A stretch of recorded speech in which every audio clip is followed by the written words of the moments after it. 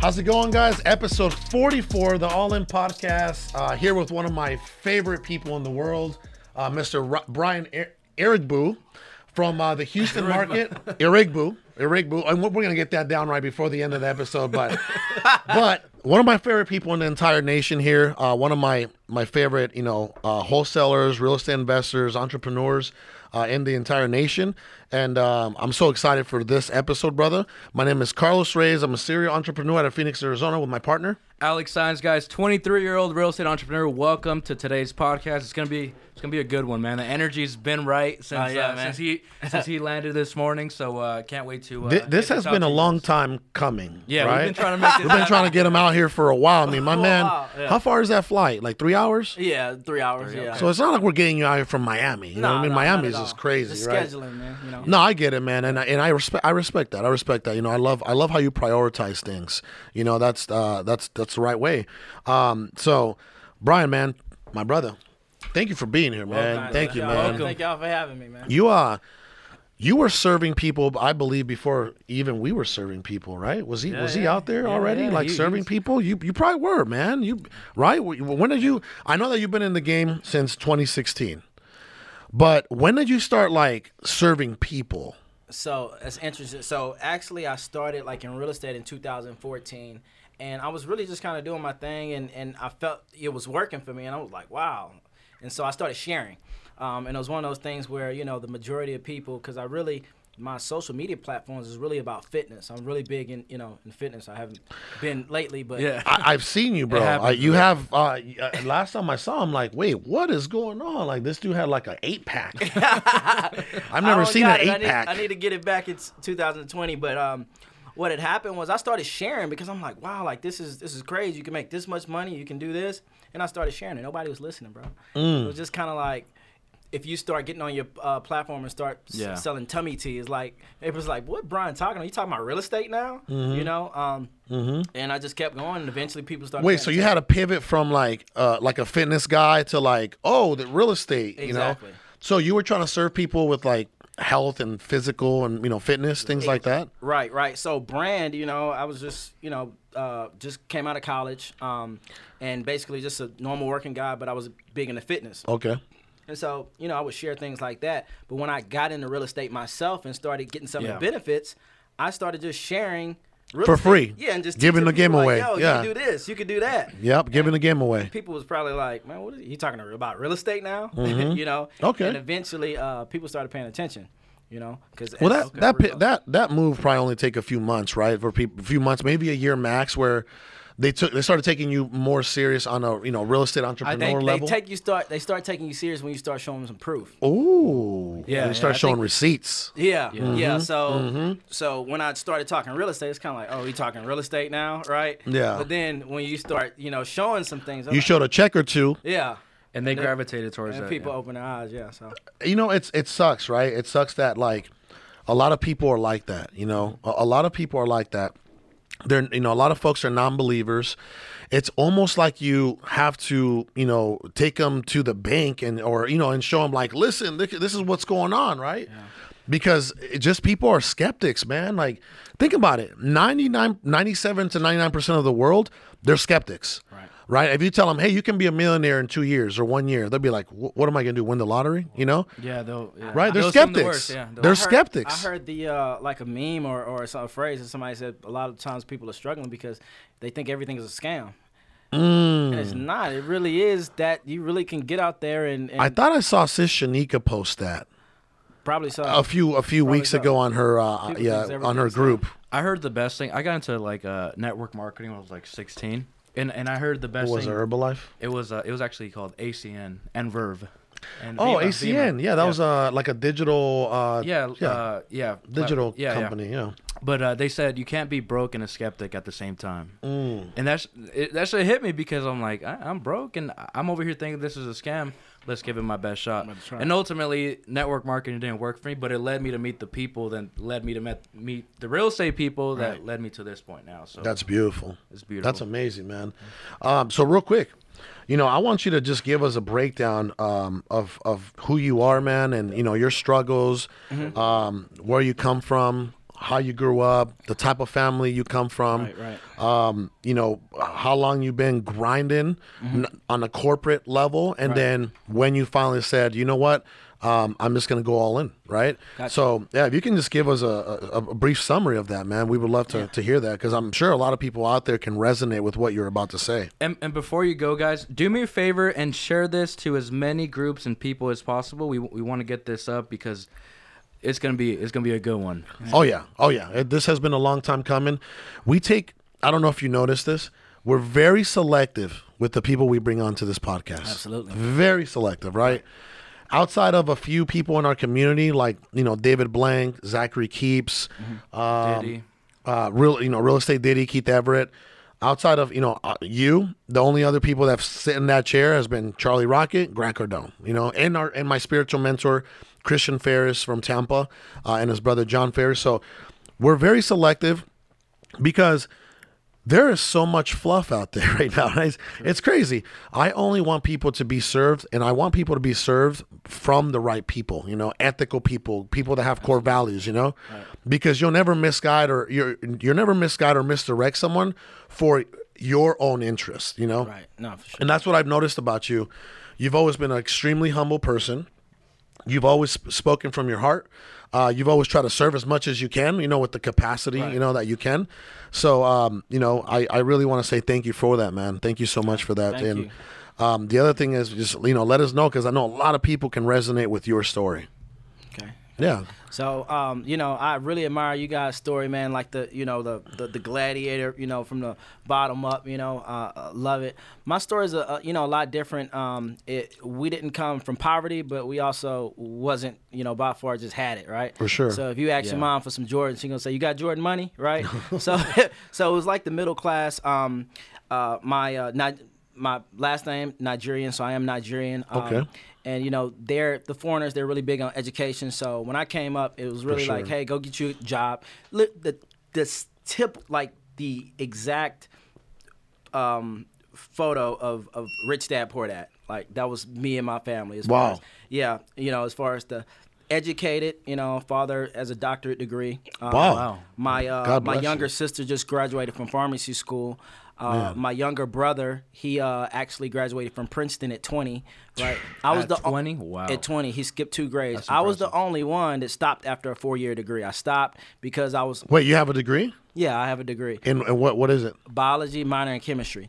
So we're sitting here with an educated man. So I actually, you know, I was always taught to, hey, go to school, go to college. So I actually went to college. I did the fraternity thing. I actually enjoyed college and everything, and I got me a job. First out is like a teacher, right? And I'm like, man, you know, I spent this for education. I'm now a school teacher. You know, working 8 hours a day, standing on my feet. You know, teaching and making $41,000 a year. Yeah. And after like 4 years of teaching, I'm like, bro, this is terrible. You know, it's like it's not enough. You know, it's so many restrictions, and you know, my family, of course, was like, go get some more degrees. Like, it's the only way you're gonna get more. That's how you get more money, right? Mm-hmm. And I actually started my master's degree, and I was looking because it was a 2-year program, and I was looking, okay, when I finish this master's degree, how much is my salary gonna go up? It was gonna go up. I was gonna get like a $2,000 raise for having a master's degree. Like $2,000 for the year annual. Oh my God. So it was gonna go from 41,000 to like 43,000. And at this time, I was like, bro, you know what? This ain't the way, right? So I started looking at people with 2-year degrees making like $100K, and so I ended up like. Got the degree, ended up doing something that didn't have anything to do with my degree. That was a trade. I got in the refinery world and got a 6-figure job, and that was with ExxonMobil, the Fortune 3 company I was talking to you about. And I just kind of rode that along, and I was kind of like you know, because what did you do with them? So I was a process operator, and basically what you do is it's really not a kind of high level job. You really just look at gauges and instruments and just make sure nothing is messing up. You know. Really? Just monitor things. And you didn't go to school for that? No, I took like one class, but that's so. How did that even happen? Because this happens a lot in America, right? Yeah. You pay $40,000 to $60,000 for an education. You get a $40,000 job. The ROI is right, and then it's like you end up doing something completely different because you end up finding out like, you know what, this is probably not what I want to do, or this just is not going to take care of the bills, you know? So how did you even get into oil refinery, you know, that kind of So I felt like stupid because I started to notice that the average person that was leaving with a 4-year degree was literally making about $40,000 to $60,000. But a lot of these 2-year trade degrees, they was coming out making like anywhere from like 60 to 80. Wow. And so after I had my 4-year degree, because my parents put it in my head, you need to be educated. And after reading Rich Dad Poor Dad, education is not necessarily formal education. Specialized knowledge is what pays the biggest returns. Yep. You know, I was like, you know, even though I did all this for this 4-year degree, you know, so now I'm overqualified for that 2-year, right? I took like one class or whatever, and then I was able to, you know, kept applying, and I got that job. So that's how I transitioned. What a blessing. What a blessing, man. So you got, where were you this job, where were you operating in, like the Houston area, outside of the Houston area? So where was your station? Right, so it was in Port Arthur, Texas, kind of like around. Oh yeah, Port Arthur, yeah. Yeah, Beaumont, you know, kind of like it's probably like 2 hours from Houston. Okay. How long did you have a corporate job with Exxon? So for 4 years. I was kind of in that space like 4 or 5 years. Did you learn anything? Give me the good things and the bad things that you learned of having a job. The good thing I guess you could kind of, you know, but it's a facade, it's an illusion. The good thing is you can count on getting paid in 2 weeks, right? You know it's gonna come, but at the end of the day, you work for somebody else. They could come and say, look, we're doing cuts. We need to trim some fat. You're done. You could be 60 years old and get cut. Exactly. So I guess you could think is the good thing. So it's when it comes to security, there's a false sense of security. Absolutely. When it comes to having a job. Absolutely. And most people do. Yeah. Yeah. A lot of people think that they have a job, so they're secured. Right. Yeah, right. 99% of people actually think that because I was one of them. It's safe. It's safe. Yeah, I was one of them. All I gotta do is clock in and clock out. And you know you're gonna get paid. And I'm gonna get paid. That's right? an illusion. Yeah. Okay, so that was something you learned. Right. How long were you a teacher, by the way? I was a teacher for 4 years. Okay, so as far as 2009 to 2013, 13ish. 10, 11, 12, 13. Yeah, I was teaching. Okay, so teaching and then another 4 years with ExxonMobil. Yeah. So 8 years of that. Of just kind of like the corporate, yeah. And when did you start to feel like some like resistance, like, man, this is not what I should be doing? I call it the entrepreneur itch. Yep. When did you start getting that itch? So the second year of teaching. Wow. So all right, so when I started teaching in 2009, the first 2 years, I was like, this is cool. You know, I'm a teacher, and I got nominated for the Texas A&M Award, Teacher of the Year Award. I didn't win, but I got nominated. Okay. And I felt good. I was like, man, maybe this is my calling to teach. But you still had that small paycheck coming in. Small paycheck, right? And you're like, I'm one of the best. I'm nominated for one of the best. What and the students, man, it's a stressful job, bro. What grade? High school. Oh, it's high school? I taught high school biology and that is integrated insane. physics and chemistry. You know what's crazy, brother? And it's funny you bring that, and we'll get into that. But I feel like public servants, like teachers and firemen and police officers, they're extremely underpaid. Oh, absolutely. Yeah. You know, I really do feel that way. Yeah, I don't know if it was Bernie Sanders or somebody, or I don't know who it was. Don't like 60K minimum. Or 60K minimum. Yeah. I would not have a problem with that. Yeah, not at all. No, I feel like our teachers, you know, I have my daughter right now in it's a what do you call this? I don't know what kind of school it is. It's called private. It's kind of like their education expectations are much higher, right? I mean, she gets bombarded with homework. You know, we took her from like a public school to this type of school. It's a traditional school or whatever. Traditional charter school. Yeah, so it's a really, really good education at 7 years old, you know, second grade. And I'm like, I have somebody, like I meet with their teachers. We're very involved, right? Mm-hmm. And here we are depending on this person, and this person is like her heart, you know, because when you're a teacher, like you really love kids, right? Right. You love kids, and her heart, it's in it, and we're depending on these teachers to teach our children right? To help our children, develop. Yet we're paying them scraps. Right. Like that doesn't make any They're sense to stressing me. about paying their bills. That does not make any sense to me, man. Right. So I hope one day, that changes. But back to you, brother. So when did you start getting that itch? So I wanted to ask you about that itch, by the way. Okay. Was that itch driven by the lack of money, or was that itch or was that itch driven by the lack of significance or limitations? Oh, man, I love this question. Where would this come from? So it's a combination of my I guess corporate career, right? Half of it was being a high school teacher, and the other half was working for ExxonMobil, right? So the second. Wait, you had 2 jobs? No. The transition. Transition. Because okay. first I was making $40 to $5,000 as a teacher. Then I went from making $108 to like $130. So did you justify that increase in income? So you felt the entrepreneur's itch, right? And you're like, I need to do something better. But then you got a higher paying job, and then you kind of, did you settle for that? Check this out. So the second year of teaching, the main inspiration was more money. Like he just said, I was just like, okay. I don't make enough money. And I seen a guy who was a 2-year degree. I was like, man, I want to make 6 figures. That really was my goal, So when I got that job and I was making 6 figures, I was like, I felt like you made it. I made it. Yeah. And then after 2 years of doing that, right around 2013, 14, I was kind of like, I can't see myself doing this till I'm 60. And all the guys around me, while they were, because it's a real kind of laid back type of job. It's almost like a gravy. It's one of the best jobs that you can have. You make 6 figures, you don't really even do anything. In a 12-hour shift, you probably do 3 hours. But it's not challenging. It's not challenging. It's unfulfilling. Because there's a lot of idle time. Exactly. And that actually is not a good thing. So this is what happens. No. So the guys around me, you're pretty much dying at that point.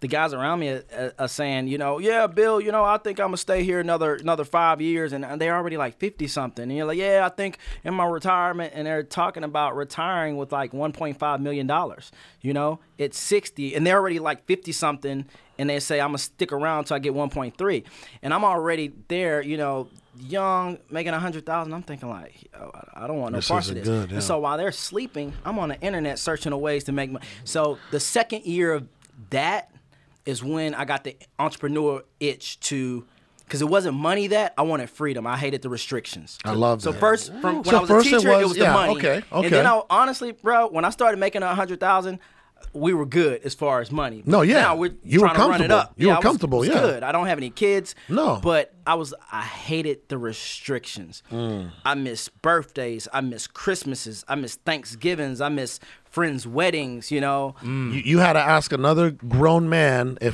for permission to go do something. It's like, hey, maybe you want to go to Hawaii? And it's like, well, I don't have enough. I already used all of my vacation time. Or wait, let me go check to see if I can take off. No, well, Bill. Let me go ask for permission. Yeah. Well, Bill has seniority over you, and you can't take that week off because he's taking that week. I'm like, well, what does Bill's life have to do with me? And when I started to hang around other entrepreneurs and change my circle, I started to see how silly that was, and I started to resent it. How did you? Wow. That's powerful. So you became frustrated with the situation. You knew there was better. Right. Like, what steps did you take to find better? Like you said, you started hanging out with other entrepreneurs. Right. How did you find it? Because I'm sure there's people listening. Like, how do I do that? And back to what he was saying about resentment, right? So when you started to resent your job, now this is a man that is resenting a job that's paying him 6 figures. Some people out there right now are thinking like, what is he, crazy? There's a guy here that says, Rafael Campos says, I feel the same way. I'm a process operator at Valero. Yeah. I'm seeing the same thing, doing the same thing, right? I hope this hits you. Bro. We see people are already resonating, right? Valero, that's like Fortune 20. They're like top 20. Ouch. Forbes. Okay. Wow. Yeah. I no disrespect, brother, but I never pump Valero gas. It's either Chevron. Even in my Prius. Hang in there, brother. Even in my Prius, brother. No disrespect. I'm giving you some game. Yeah. No disrespect. This is for you How to exit the rat race. I don't pump Valero. I don't pump Valero AM PM gas. In my Prius, I will only 76. I will only pump Chevron QT. Exxon, ExxonMobil, right? So, anyway, so you started to resent your 6-figure job, which sounds absolutely crazy, where I come from, Yeah. right? You made it. You make a 6-figure, you make 6 figures, you're the most successful person in your family. $500,000 pension guaranteed. Oh, you're the most successful person in your 1.3 family. when it's 60, Yeah. You made it. So what I'm gonna say, With inflation, like, your mind checked out first, right? Because the mind is the first thing that checks out. This is getting excited. Go ahead. Right? Yeah. Your mind checked out first. So your mind leaves, and then your body's like, we gotta go, right? Yeah, right. Yeah. So tell me about That that experience. because that happens to everybody. Bro, this is what happened. So while I'm researching ways to make more money, ways to, do something like the entrepreneur itch, right? And all the other guys are either sleeping or talking about, retiring when they're 60. When you get excited and there's enthusiasm, naturally you want to do what? Bring it to Share it. Bring it to other people. Yep. Guess who the first people I would share it with? Them. They would look at you it's, funny. It's Yeah. risky. That's crazy. Yeah. I had a friend that didn't work. He had rental properties. They burned it down, like all of this stuff. And it's almost like you're an outcast. I started to become an alien. And like it's almost, and I know they was probably in the break room You talking think about me, look bro. at this guy. He thinks he's too good. He too thinks good, he's gonna yeah. go do something, and look at him and blah. that guy's full of Leave this job. Yeah. Everybody, you know what's crazy, brother? Is like a lot of entrepreneurs run into the same patterns, right?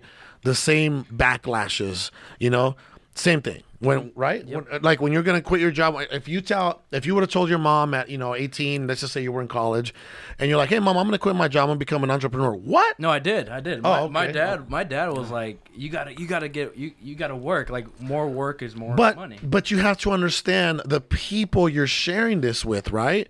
And then you have to understand, you have to understand the people that are giving you this advice. The same 55-year-old, excuse me, that has to work another 5 years to retire is telling you What I should do. the position where you don't want to be in. You cannot take advice from that position, right? Or else you might end up like that person. But I get it. Yeah, absolutely. But I feel like for me in my experience when I did that, it's like because you're around them so much, especially close friends, family, and coworkers, like their opinions matter to you the most because that's who you share the most dialect with, right? So once you bring that moment up and it's like they're just everybody, it's like the whole world turns against you. Yeah, Exactly. Yeah. But that I believe that is a good thing. That's the when point. you meet that resistance, it's like It's a beautiful thing.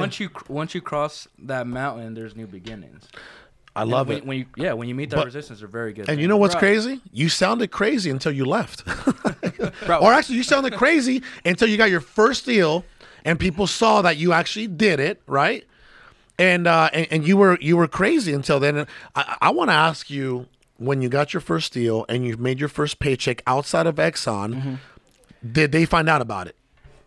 They didn't. I wasn't, At that point, you were like, I'm not sharing much with them, or because at that time I had already shared what I planned to do, and they already kind of crushed it. So when I you sold did them meet the vision. success, I tried to protect my spirit, so I didn't share anymore. okay, good. I like that. Yeah, you try to protect your energy. Yeah, because I knew every time, I get excited, because you're excited about what you're trying to get. Every time I would share it, I would get, and I was like, why did I share it again? Because they just, attacked me. You got to be careful who you share your wins with. Especially Yeah, especially non-believers, you Yeah. know, like especially non-believers. So I'm glad you found that early, man. So next question is, what pushed you out? We were talking about your mind, like your mind left first, and then your body was like just resenting being there, right? You felt like, what am I doing here? What am I doing here, right? Right. It's like, actually, no. Yeah. At first, because I went through the same process.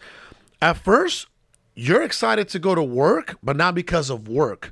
You're excited because you have something else that's going on, and now you're just a better person overall because you're excited and you're hopeful, right? Right. You're excited. You're a better person with your wife. You're a better, you're a better person when you show up to work. You're more determined.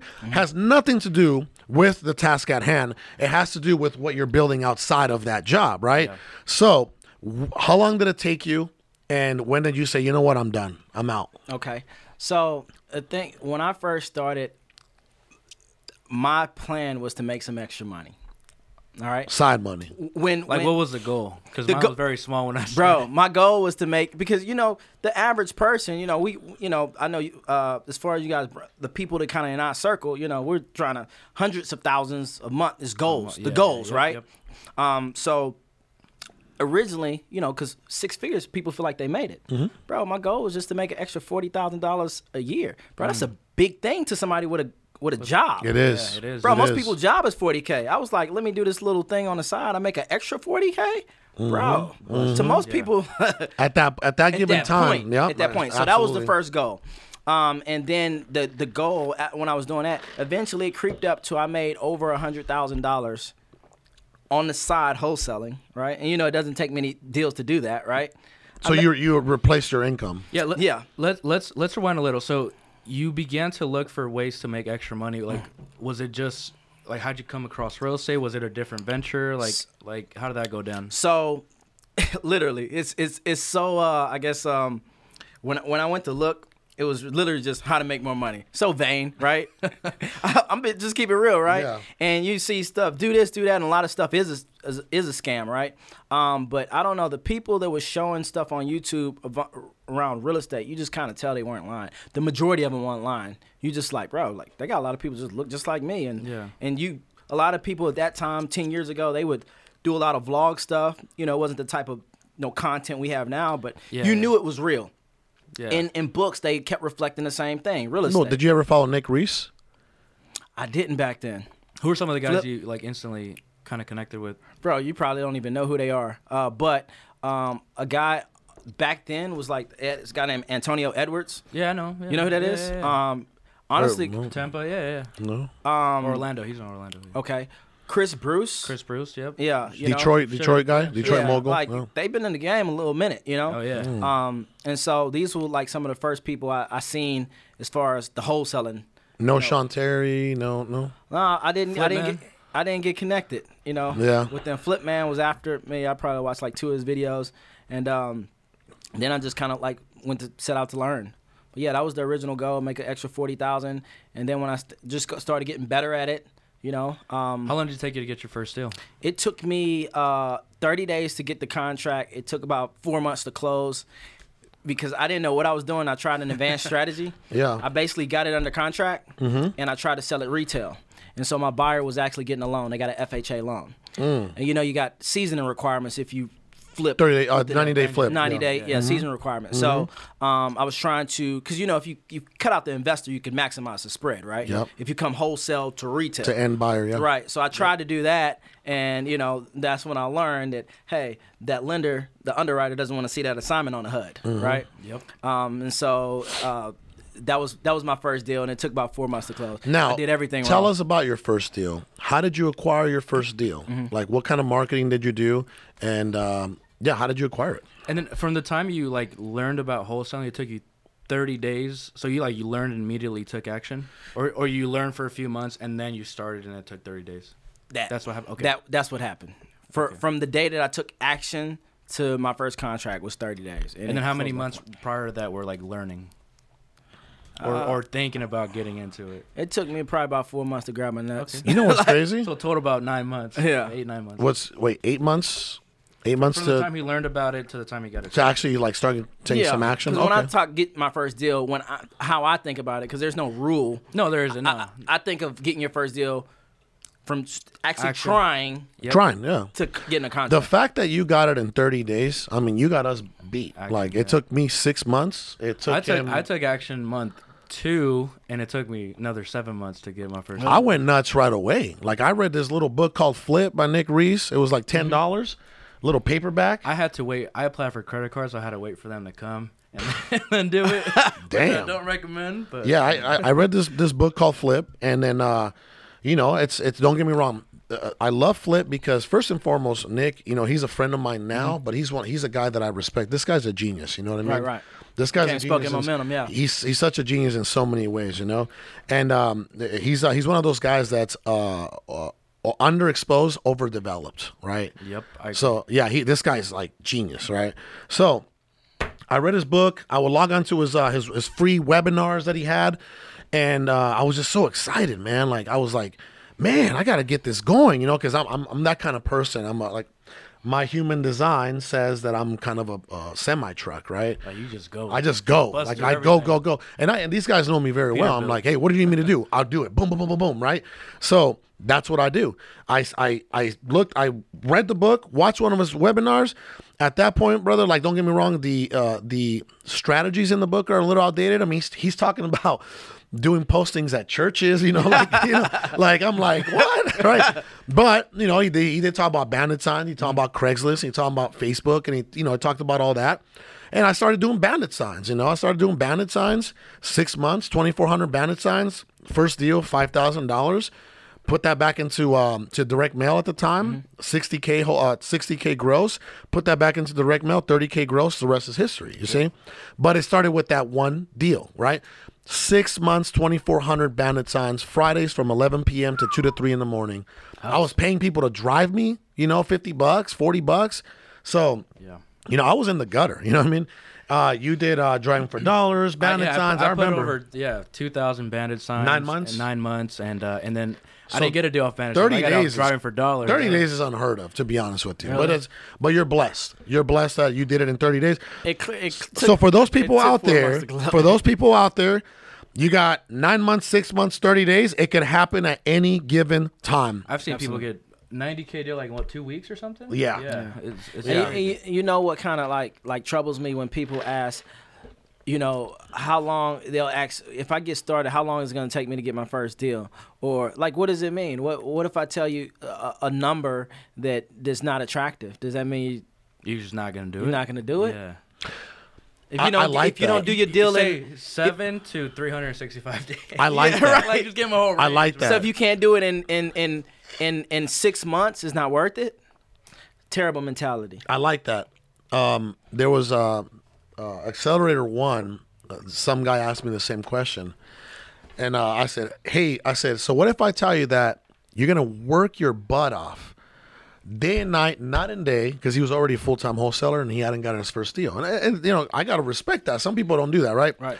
I said, what if I tell you you're going to work your ass off, but it's going to be for free for 8 months? Are you still going to do it? You know, he's like, oh, what? What do you mean free? I'm like, brother, you're going to be working 50, 60 hours a week. You're not going to get paid. It's actually the opposite. You're going to go through hardship, right? You're going to go through gonna like lose money. mental. Yeah, you're gonna lose Yeah, it. you're losing money. You're gonna have a bill. You're losing money, and you're going through mental and emotional. And you feel like the whole world's against you. You know what I mean? I mean, it's going to hurt. You're going to cry. You're going to ask God what's going on, right? Why doesn't this There's work going to for be me, so right? much Yeah. doubt. You know, are you going to overcome that? Because once you get that first deal, Yeah. your life does change forever, forever, forever. Is that correct? It does. And you know it was cool about that hardship and going through that? It's easier to quit when you don't have no skin in the game, bro. Yeah. Yeah. It's just easy. But once you went through all of this, you've sacrificed. It's kind of like, bro, like whatever, up, down, I ain't quitting. Like I'm in, you know? So a lot of people like they want to skip the hardship, but like the hardship is what stamps you as They far want as the reward. You're not going to stop. They want the know? reward, right? They don't want to go through the survival stage. The Pat Hilton calls it the eat shit stage, right? Are we still on? Yeah, we are. Okay, 100. So let me say this. Once you got your first deal, what did that do? Like, what kind of spark happened in your mind? What year was this, by the way? 14. Okay. Right Okay. after I got married in 13, we went to the Bahamas for our honeymoon.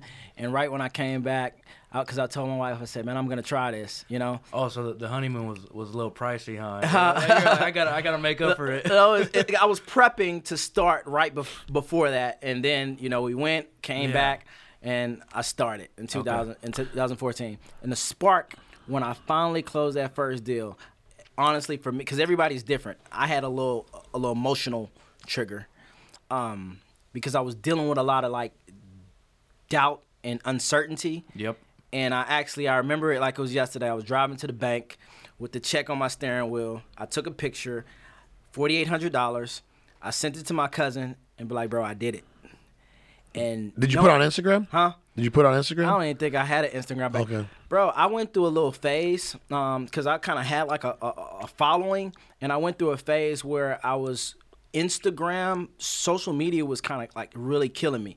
You ever heard of like social media depression? Yeah. Like all that comparison and stuff. Yeah. And I didn't know what was going on. You eat too much candy, you get sick. Yeah, I didn't know what was going on, but I always felt a certain way or whatever. And I don't know what year span it was, like a 2013 to 15 maybe, that I started reading books. That's when in high school, college, I didn't read any books.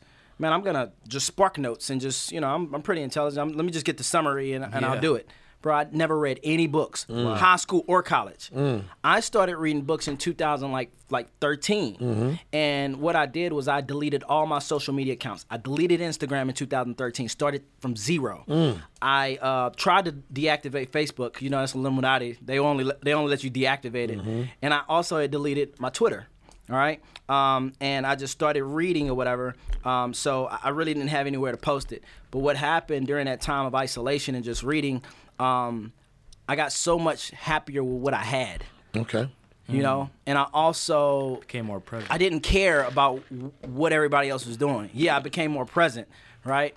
And so when I did come back later and get on social media, it was different. I knew what was going on. You were grounded. I was grounded.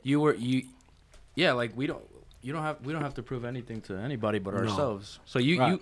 That's so your round 2 on social media is like, Round two I don't on gotta social- prove shit. Like this is me because I want to serve now. Yeah, That's beautiful. That's beautiful. Alex knows this. I actually I have a reminder on Instagram that reminds me when I've been on social media for 1 hour. I have an hour. Okay.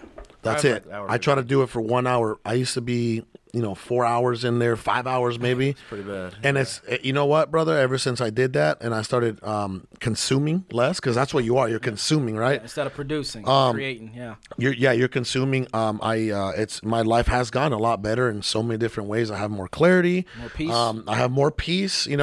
I don't care what people are doing. More purpose. It doesn't matter. Purpose. I'm concentrating on self. When did you do this? Because I kind of noticed a shift in you. Early January. I see you. Yeah. I seen it. I noticed a different Carlos online. Oh, thank you, brother. This is not the first time we hear this, right? Really? Yeah. I noticed. Thank God, man. Thank God. I think that's where we're headed now. That's where we're headed. We're headed to just being the best versions of ourselves that we can be. Like mentally, spiritually, physically. So back to you, brother. So how did you get that first deal? What was it? Bandit signs, mailers, door knocking? What was it? So I actually was paying for a lead service provider. Okay. I think it was kind of like, I don't know if they're still around, like a fast cash offer, fast home offer or something like that. Okay. I've heard of it. Yeah. And you pay monthly and they send you leads, right? Okay. Yeah. And at that time, they sourced you PPC leads. Now we do our own PPC, right? Well, I mean, we got third party, but they do the PPC campaign for you, because at that time that was like neuroscience. You pay monthly, they send you PPC leads. So it was basically a for sale by owner. Called them up. I offered them $100,000. At the time I was living in my apartment, and the scariest thing happened when I offered him $100,000 cash. What happened? He accepted it. You're like, what do I do now, right? Palms started sweating. Yeah. That is actually a scary feeling. Like, damn. I'm like, wait up, I don't have another human is depending on me to fulfill It's actually a beautiful thing, right? When that person says, yeah, let's do it. It's like, it's such a breakthrough moment. It's a moment that none of us will ever forget. You know what I mean? Never. I remember where I met my first clients, where we met, the freaking coffee I bought them, the pen we use, the contract we use, you know what I mean? Like, I remember where the wife was sitting. I remember where the husband was sitting. I remember where I was sitting. I remember the conversations we were having. Like, you'll never forget your first deal, Yeah. So back to you. Funny thing about that is, man, that's actually was my favorite part of the business, and I'm trying, and I know it's because I kind of had a little baby identity crisis, when I had employees, because out of everything in the business, I enjoyed being in a house, the grind with a seller, and hearing their story about what's going on, because it was more than just this deal. I would learn life.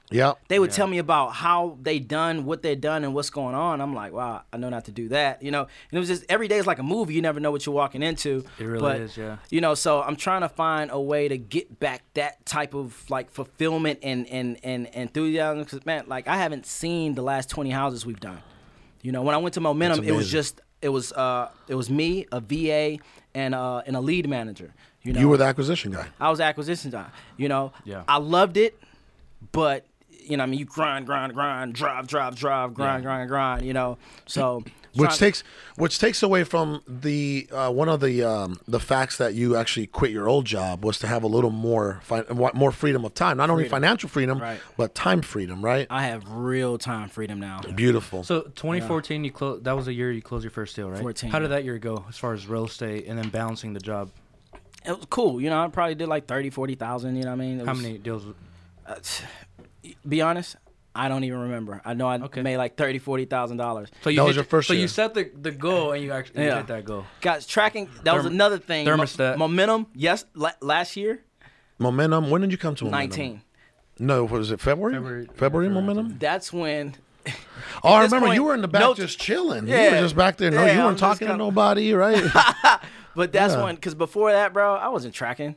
Yeah. I wasn't tracking nothing. You know, Yeah. now we got KPIs on a bunch of things. I know. You know, there's some more KPIs we could track, but we track all of that now. But at that time, bro, I was like, That's what I tell It people was a about. hobby. That's what I tell people about like I Momentum. know I got right? more money than I had last month. But yeah, that's it. Most of us did it that way for a Keeping long it time. real, right. That's what I tell people about Momentum. Attending Momentum is we try to take you. Well, first and foremost, we show you what's possible, right? Mm-hmm. Second, we try to take you from hustler, which we all were, Right.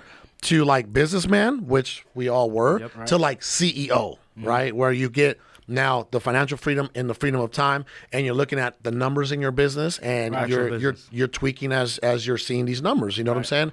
But let's talk about some of your strong points. Which I hear a lot of people talk about creative financing. Right.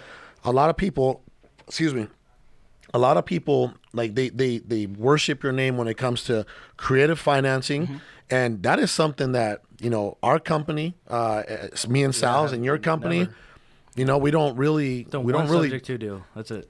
we don't really do creative financing, which I feel like we're missing a big part of. I mean, that we're missing out on a lot. We have over 30,000 leads in our system right now. Qualified leads, yeah. Qualified leads in our system, right? That's yeah. There could be so many sub-2 deals in there, right? It's probably like a $10 million portfolio, like easily. And that's why we got Jared in here, and we're doing. I seen him. I'm back there like, I see what you talking. Yeah. Yeah. So tell us what creative financing means to you. What percentage of your business that equates to, and why you love creative financing. Got you. So, what creative finance means to me is the ability to profit from a deal without using your own cash or credit, or very Okay. little of your own cash or credit. And ideally, to make a long-term forever check, right? At least 30 years, right? Yep.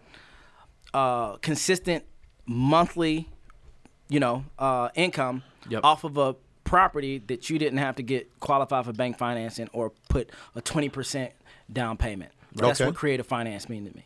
And there's plenty of ways to do it, right? Let's for everybody, because we have over 100 and some people live right now. Let's break down I'll give you some numbers. Okay. And you just break them down. What's the most recent deal that you could give as an example? I was just gonna give them some. So- quick That he's numbers. done. Okay, Well, but let's let's do do an both. actual Yeah, let's do So- both. Let's do an actual deal. Yeah. So this is What city, by the way? this is in Orange. Orange. Orange is it's like an Texas? hour outside of Houston. Boonies, yeah, it's like 30 minutes from Louisiana border. Okay. And feel a little good because this is actually the very first creative finance deal that I didn't lock up. All right, so we're Okay. starting to integrate it into Delegated, okay. Yeah, so when you say Oh, what portion one of a person in your company did it. acquisition manager locked it Okay. up, disposition manager lined up my buyer. Mm-hmm. So when you ask about the percentage of creative deals, when I was by myself working my job, it was literally almost 50-50. Okay, but now when I merged with my partner, and we have our employees, honestly, it really was like just a wholesaling business, and I'm like, bro, no, let's integrate this. Yeah. Okay. Why go away from what was working? Exactly. The only thing that we were doing creatively is we would assign a subject to deal. So a subject to deal would come and we would have investors is willing to put $20K and take over it, but we wouldn't hold a note or hold the asset. Okay, and I was like, let's do this. So right now it's probably about 20%, but we're gonna, you know what I mean? We're trying to, because it is a little harder to systemize. For sure. Right? For sure. Because, More moving pieces. Yeah, because I mean, you're talking about a wholesale deal. You got purchase contract, assignment. That's it. Yeah. Boom. That's it. It's a little more Creative difficult to finance, automate. Yeah. You got promissory notes, deeds of trust, you know, disclosures, warranty deeds. Title agency. So it's a lot more underwriting, because if you sell more than 3, you know, you need to be in compliance with Dodd-Frank. So it's a little more complicated. But this deal, the numbers on this deal, basically the seller had a property, 174 loan balance. All right, so they owed 174. I think the ARV was probably about like 225. Okay. Okay, 174, 225. All right, I don't know. I'm not a mathematician, but I know if I put this in my calculator, I know that it's a bust for wholesale. All right. Yeah. There's not enough room. It's Yeah. mint condition. Yeah. But yeah. Okay. So I got a calculator for you. ARV So, yeah. was around probably like 225, Okay. and loan balance 174. So that's about 80%. I mean, right there, you're like at 80%. So there's no room. So Yeah. what strategy? And it needs a full rehab. I mean, what I mean, but it's habitable, but it's dated. Okay. You get what I'm saying? So a bank would finance on it, but a fix and flipper would be like, bro, I need to put like 40 grand in it to make it brand new. Yep. Okay. So basically, the seller is like, you know what? I just want to sell it, right? Of course, the realtor comes over. The realtor is like, look, you have to do this and this and this to make this marketable, right? Right. Yep. He just wants to get out. He doesn't want to, pay any more money. Good thing he's not behind, because sometimes they're behind. You gotta catch him up. Yeah. You catch him up, but it's cool. But you got to calculate that into the everything. So he basically like, okay, you guys can take over. Of course, we coach the acquisition man on how to do it. And he said, but he wants $7,500 To walk out. to walk.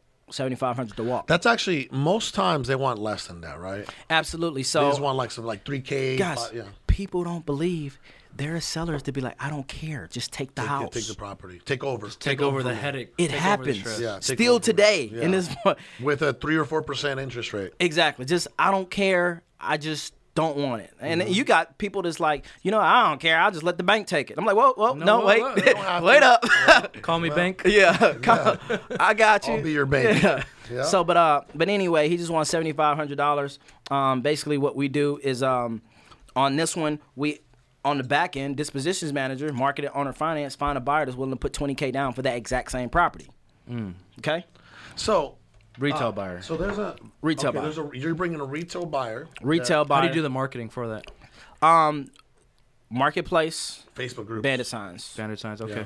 Bandit signs work like magic for that. For that market. For that type of buyer. So a cash buyer is a lot different from an owner finance buyer. Agreed. Yep. Right. For a cash buyer, we know we do a lot of email blasts and cold call the comps. Cold call the cash buyers that just bought the comps in the area. Cashbuyersplus.com. Exactly. Right. Plug. I gotta put it in. You gotta there. plug. Hey man. Yeah. But for them, that works a little bit better. Okay. I love that. A lot of people in Arizona, what they're doing is, by the way, why don't we break down these numbers and then I'll tell you what a lot of people in Arizona are doing. So, 225, 174, you give them 7,500 to walk away, right? Right. Well, 7,500 to walk away. Yeah, correct? Mm-hmm. Okay, so What was their loan payment roughly on that one? we're on like 16. 16. 1,600? No. No. Right. 18. 1,800? 1,800 a month. Yeah, 1,800. Yeah. No, it's right. No, it's 1,800. Yeah. It's 1,800. That can't be. It can be. It's 175K balance. What was our interest rate? I wish I had my Roughly how many with years? the mortgage. It was 28 years left on it. 174 loan balance. The PITI is around like 1,800. Okay. Yeah, We'll I do think it's 1,800. around like maybe 4 something, 4 or 5. 4.5 maybe. Yeah. 4 Okay. 4 5 4.5. So tell me the numbers on this deal then. So how was this a marketable sub-2 deal? So because the buyer of the property is, it's a nice house. and the buyer's like, hey, I don't have, A1 credit, I don't have So you flip it as a lease to own option? No, not on this one. Owner finance. Owner finance. Owner finance, yeah. Because technically, subject to is a form of owner finance. It falls on the umbrella. You're leveraging the seller's finance. Their loan and their everything. So, okay, so you put together an owner finance contract, which you probably already Called have. a wraparound mortgage. That's the type of owner finance. Wraparound mortgage. That's the disposition strategy, a wrap. A wrap. It's real big in Texas. A wraparound mortgage. Okay. It's a form of owner finance. And then now, what are you selling it for? How much down? And then what interest rate are you charging them? Like $199 sales price. So you're making money right there. You're getting your $7,500 back. Plus the 20% down they're giving you. Yeah, so about $12,500. Yep. So $12,500, okay. Yeah, $12,500 profit up front. Okay. Yeah, and then we creep up that interest. So I don't know if you guys know, I created an app called Any Deal because I was doing so many of these things that I was like, let me find a way to just kind of make it easy for myself, right? Quick calculation. Yeah, so That's cool. I'll look into that. Yeah, go ahead. Let them know. The AnyDealApp.com, guys. AnyDealApp.com for creative financing numbers, guys. What's the name on the iTunes or Apple? So go to the AnyDealApp.com and you're going to Redirect? Yeah, Okay. and it's going to redirect. AnyDealApp.com. The AnyDealApp.com. So what I did with the interest rate, I don't remember the exact interest rate, but what I did was I put because at this time, whatever is left after that 20% down, that's their note that I'm going to hold for them. All I did was creep up the interest. So what, like 7.5? Until I get my desired cash flow. All right. You can you can actually drop it. Desired cash flow. So now you're at 7.5. So Yeah. 1,800 that might turn into like 2,200. Exactly. Or 2,300. So the arbitrage in interest rate is your cash flow. Bam. Okay. Exactly. Yeah, makes sense. Yeah. So when you flip it, you're looking at the principal and interest You're on the making sub money on the front and in the back. Is on the there back. is there an interest too high, or it depends on the area of the house? No, What so variables you don't want to be a loan shark, man. I don't go over 10% interest. Okay. It's predatory lending. Yeah. You know what I mean? You start to look That's like why a I hard asked money you lender. like 7.5, right? Yeah. 7.5%. Even if an 8.5%, Eight- somebody will probably- take it. And depends on the deal. Sometimes I'm able to give a buyer like a 4% interest rate. It just depends on how because sometimes I don't have to increase the interest rate that much. There's still equity. I could just increase the principal. And that creates a spread. You can actually even give the end user or the end buyer options, right?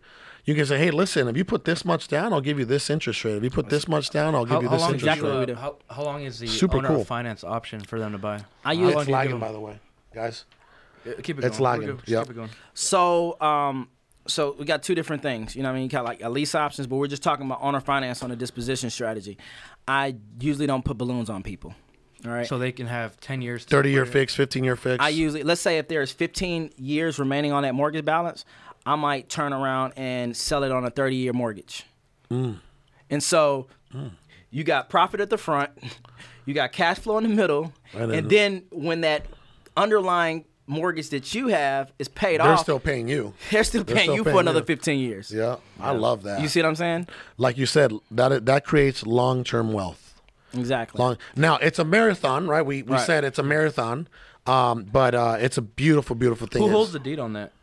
I hold it. You hold it? Okay. I hold it. Through the title agency, right? Have you dealt with any like due on sell clause, or was it Due on sell Due on clause? sell clause. I have not, man, and based in in high level masterminds around this, man, it seems like it's almost like getting struck by lightning. It's that rare because at the end of the day, the bank really only cares about two things. They want to make sure that they get their money. The bank isn't in the business of holding houses. They lend money, right? Yeah. So they don't want the asset back, right? Yep. They don't want it vacant, right? That's why they winterize properties when, because if it burns down, they kind of, But anyway, they just want their money, and they want to make sure that their asset is protected. Right. So make sure you make your payments and make sure that the insurance is not screwed up because if the house burned down and they're not protected, they get burned on a $200,000 that they lended you. So. And then what kind of loans can you and can't you wrap?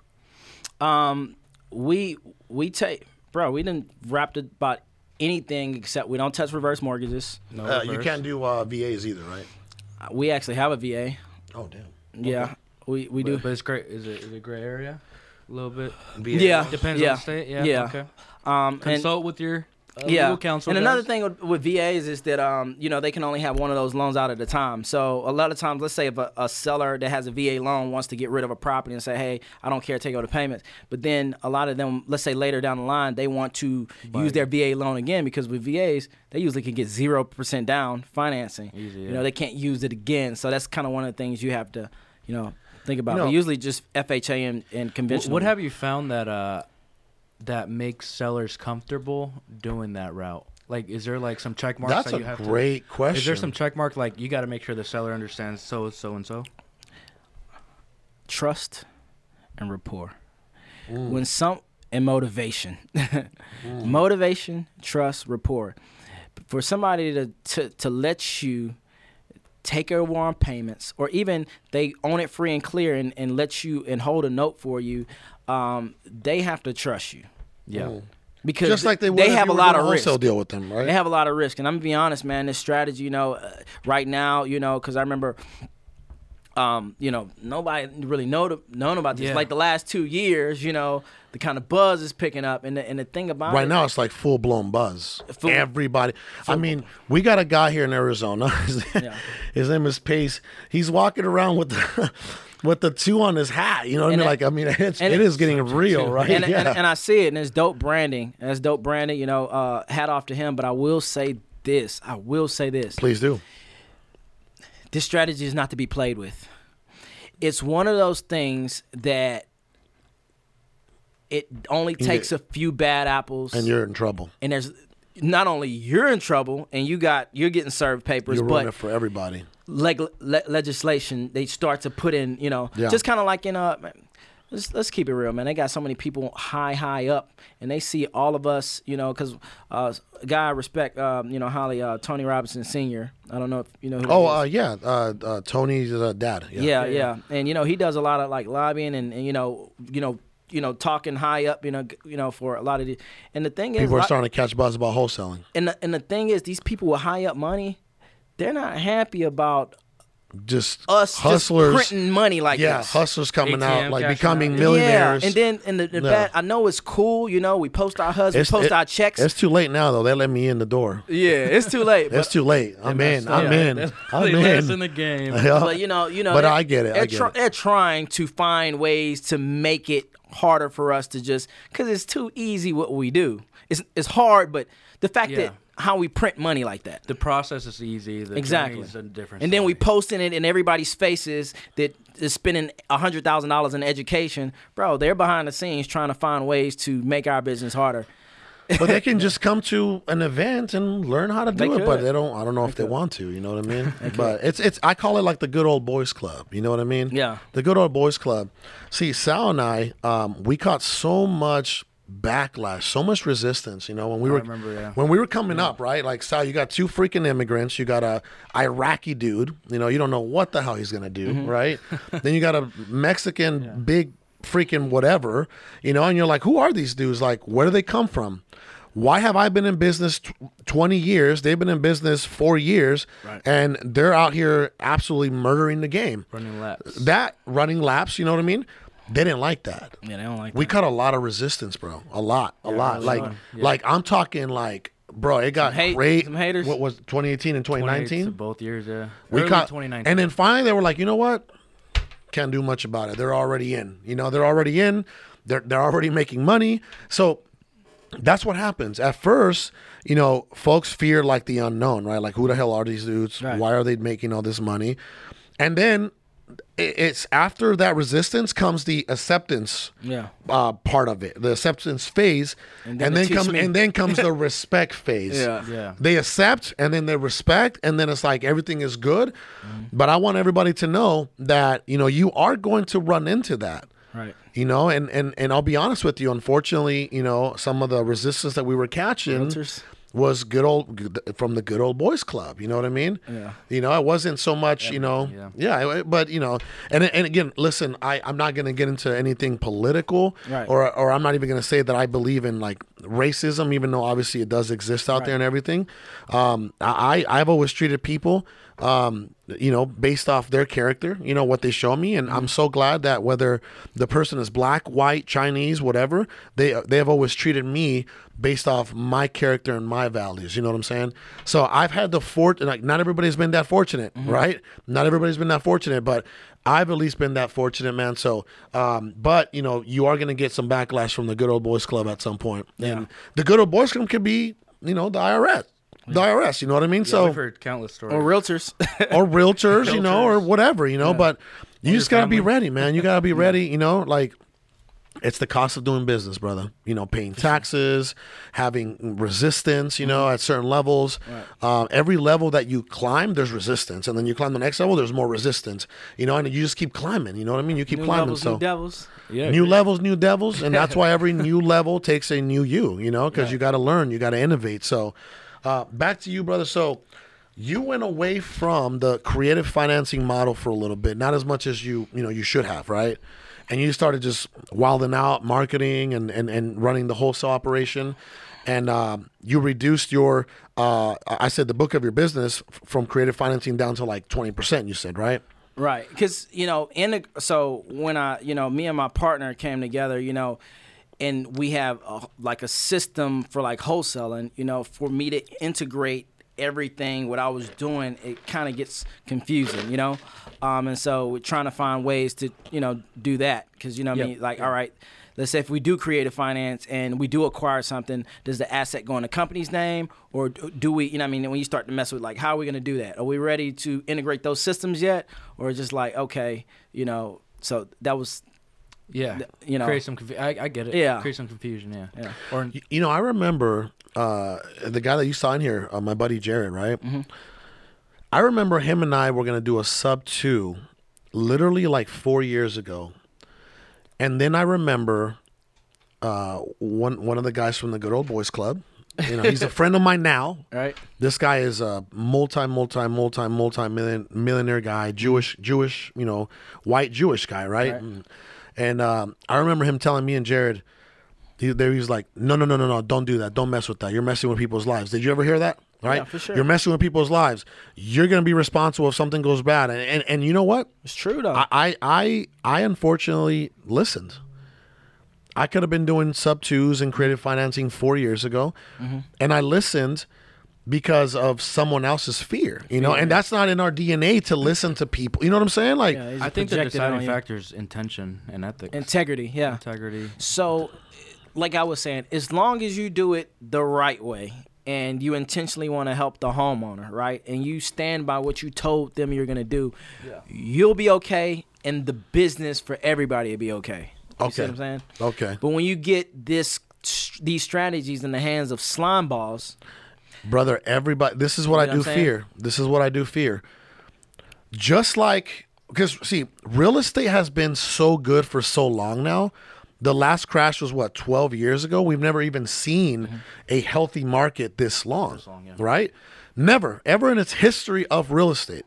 So, real estate has been so good for so long that wholesaling is saturated, right? Mm-hmm. The education business of real estate is saturated. Mm-hmm. And then now you got a bunch, like sub 2 is the new wave in 2020. Usually everybody's teaching sub 2. Everybody's teaching sub 2. Everybody. So that is something that we're going to have to keep an eye on. Yeah. Because, you know, real estate goes through these waves, you know, wholesaling was a wave and it still kind of is a wave, but a lot of people just didn't survive, right? Because you run out of marketing dollars in wholesaling, what happens, right? Game over. You're out. You're done, right? You back to driving for dollars. You know what I'm saying? So, yeah. So we have to really keep an eye because we do not want the wrong people to ruin what could be so fruitful for so many. Mm-hmm. You know, and that's 2020. I feel like sub 2 is king in 2020. I promise this. All I'm hearing is sub 2. That's what I'm hearing. You know what I mean? Now, that's a good thing for wholesalers like us and people that are actually taking down properties like us because a lot of people are kind of moving away from that. And I get it. It's a smart move because what they're doing is it's less risk, right? Now you're finding a property that's worth $240 and the guy owes, $190, whatever. There's not enough room in there for a fix and flip or a wholesale. How can you help him? The only way you can help them is creative financing, right? But that's actually going to our territory of wholesaling and fix and flip. You know, finding that 5%, those gems in the rough, right? Those diamonds in the rough. That's going to actually increase for us on that side. We just have to be careful with the creative financing side, because I feel like everybody and their mom is going to try to be doing sub twos. Yeah, I'm scared of that. Because it's easier. Contrary. It's easier as far it's less expensive. I'm sorry. It's less expensive. And we all know from the history of real estate or the history of wholesaling, people always take the least resistance. You know. So, what do you have to say about that? I just like I said, you know, it's an exit strategy. It allows us to help homeowners when everybody else would just kind of turn away from them. Yeah. But it just can't, as long as it doesn't get in the hands of slime balls, you know, that, you know, really take advantage of people. I remember a story a while back. I think the DA, I don't know, no. Who? The Attorney General. Yeah, Attorney General, basically that's the first person that would. Somebody just took over all these properties subject to, and guess what they did when they was getting it? Default. Yeah, they was getting the money from whoever they put in the property, and they or weren't tenant, even paying it, yeah. You know, or their buyer, and they wasn't even paying it, you know. Wow. And just tear apart all these people's lives, you know. So it's all good as long as people. I'm sure the guy got caught, right? Yeah. It's like that's the other thing. When you're doing something wrong, it's like how long. Like it only lasts how long do you think it's gonna last? You know what I mean? That's why you do the right thing, man. You don't have to be looking over your shoulder, right? Yeah. So let's get back to how you left your job. I think people really want to hear that. Yeah, let's do that. All right, so go at it. All right, so cool. So when in 2014, when I started understanding like these strategies or whatever, right? Yeah. I started to switch the model of what I was doing. Is leads came in, and I didn't have to create a big system. It was just me. But as leads came in, and I went to talk to a seller, you know, I would offer them a cash offer or whatever. But I noticed that if it didn't fit for this transaction, all right, because you remember we were talking about one subject to play is a short-term flip, right? Yep. Where you take it over subject to just long enough, you know what I mean? So you don't have to go pay whatever points lender, down, yeah. 13% hard money, right? So taking over subject to just to wholesale it, basically, all right? And I like that strategy too. But I was like, hey, I need, because like I said, when I was wholesaling, when I wanted to leave, I was thinking like, man, I know I'm able to make $100,000 part-time, but I don't know what was in my head was like, if I leave my job, will I continue to be successful? It was fear, right? I know I'm making $100,000 now on the side, so I'm making a little over $200,000 a year, like $240,000. I know I'm making $240,000 a year, but if I leave my job, I don't know, it doesn't even make sense, because you're gonna have way more time, 50 to 70 hours a week. I was like, what if it changes? What if it's not as good? What if I can't find any leads anymore? Just fear. It was fear. Straight up. You know, it was fear. So what I wanted to do, but at this time, you know, I was like, well, let me replace the income with something that is also secure, right? And that was owning real estate, all right? Passive income. And so I was like, you know what? Because people say, what's the best play to quit your job? And it depends. I don't know. Some people say, oh, you need to have $100,000 in the bank. Oh, you need to be doing 3 deals a month. You don't know. It depends. Different. Some people, it could be like, it's a certain amount of rentals of passive income. Yep. And because you got some people that just use their credit and bank financing and they don't wholesale at all. They're very successful. So it depends. What I wanted to do is I wanted to replace the job income. And so the monthly income. Yeah, monthly income. It was a fear play, but I do feel like it was wise. Yeah. You know, because I was like, okay. It's calculated, Yeah, if I do leave my job, you know, and I do have a family to take care of, what if I, you know, wholesaling is a bust? What if I never did do another deal in my life? Yeah. Would I be okay? Yep. Because with cash, let's say you put $500,000 in the bank, right, and you don't reinvest that money, what's going to happen? You're going to spend it. You're going to spend it. Yep. Old school told me you either running it up or you running out. I was like, hey, that is. You either running it up or you running out. So Who I was like, this? So I was like, let me keep that. So what I did when the leads came in, I would try to, you know, make a quick wholesale fee. If it didn't fit for a wholesale assignment, I wanted to do it not the sub 2, the quick flip. I wanted to take it over sub 2 and cash flow. All right, keep it, and keep it. Okay, and I was like, when I get enough of these, you know, plus insurance, right? Because insurance when I left. Of course, that went up. It's different when you work for a company. Let me cover all of that, and then I'm out. Insurance is a big thing for People are But scared. brother, when you're making so much money, Yeah, pay for it. I pay pay for I mine, pay like yeah. $800 for the fam every month. Like When I first I used to left, pay I was- $50 every other check at my old job. You know what I mean? Like Man, that's.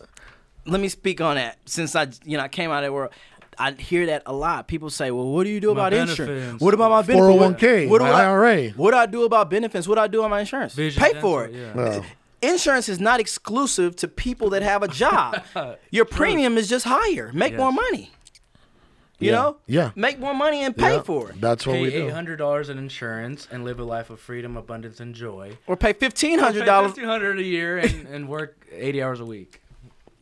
Pick, Yeah. pick your choice. Yeah. Yeah. So Yeah. that's what that was. So that's how I left my job. What I did was it was a slow thing because I told you in 2014 it really wasn't I wasn't starting trying to lose money. I was still, even with 100K, I was It was a still hobby. It was still just a hobby. Yep.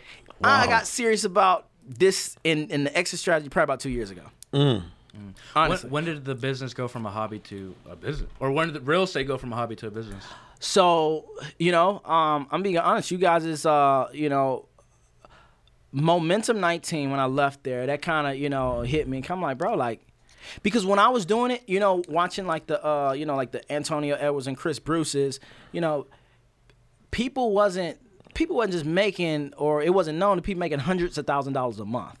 It would, and this is how I kind of seen it. It seemed like the old school generation, like the old school real estate investors, they were more so of Deal to deal. yeah, deal to deal, building a portfolio. They So weren't building powerhouses. the new hustlers came in and be like, bro, let me take this wholesale stuff and create businesses around it. And that's when, within the last few waves, you get this whole slew of people that are forming companies that are like, bro, we're gonna make a couple $100,000 a month off just the wholesaling side, right? And so, basically, what I started to see that I didn't know people was making that much money in wholesaling Until momentum. until I started hanging around entrepreneurs that were wholesalers. Okay. Prime example, when I was started to put out content and education, I thought I was really kind of like, bro, like nobody's doing what I'm doing. alone. Yeah, I'm doing. yeah. You were And then killing it. We've all felt that way. in Yeah, some and way. I was like, bro, like, cause everybody looking up to me, and then I find people like, what, you made how much this month? Like on the Wolf of Wall Street, you made 80,000. Show me, I'll quit my Let me job. quit my job right now. 80,000. So that's when I started like, I'm playing with this thing. I really could do more. I thought I was winning. So that's when hanging around other entrepreneurs, had me to start, being more serious about it. And I like what you just said, man. When you said I started seeing what was possible through other people. See, you didn't take that as like, as a, how do I say, like, competitive, competitive in a negative, It was more like competition in a healthy way, right? You're like, They're this doing it. this man, like, I'll give you an example. I think you might have connected with Alex first, right? Maybe too, Yeah. right? Yeah, I believe so. And when you connected with B, how old were you? 19, 20? And you were already 29, making. what, 2 years ago? Yeah. Yeah. You 21, already had a 21. company. You already had a Yeah, company yeah. 2 years ago, Yeah. right? So Yeah. 21 you hits, see it. See, like Alex. Yeah, you see somebody like that, some young cat, and you're like, "What? Hold on," you know what I'm saying? And then, then you see Alex, and then you meet me and Sal, and then Right. you start meeting a little then bright you hustlers, start meeting, high level Good guys. friend of mine, Max. I met Max. You know what I Yeah. mean? And I was like, because I was Yeah.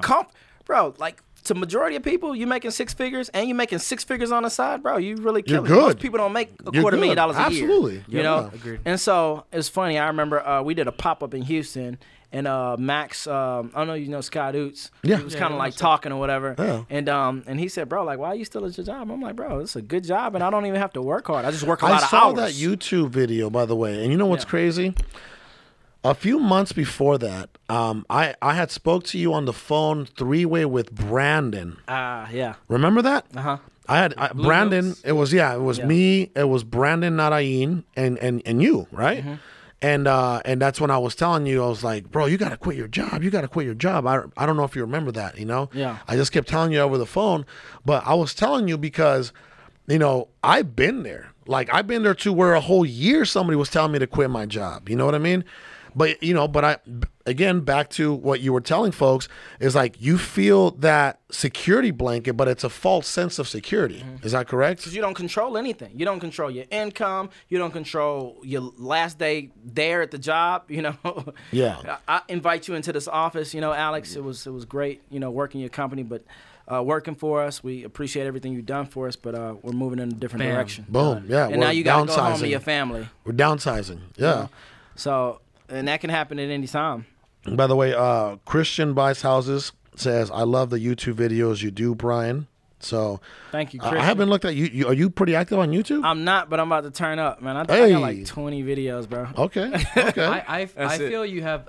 I feel and know you have a gift that people gravitate towards you. Energy.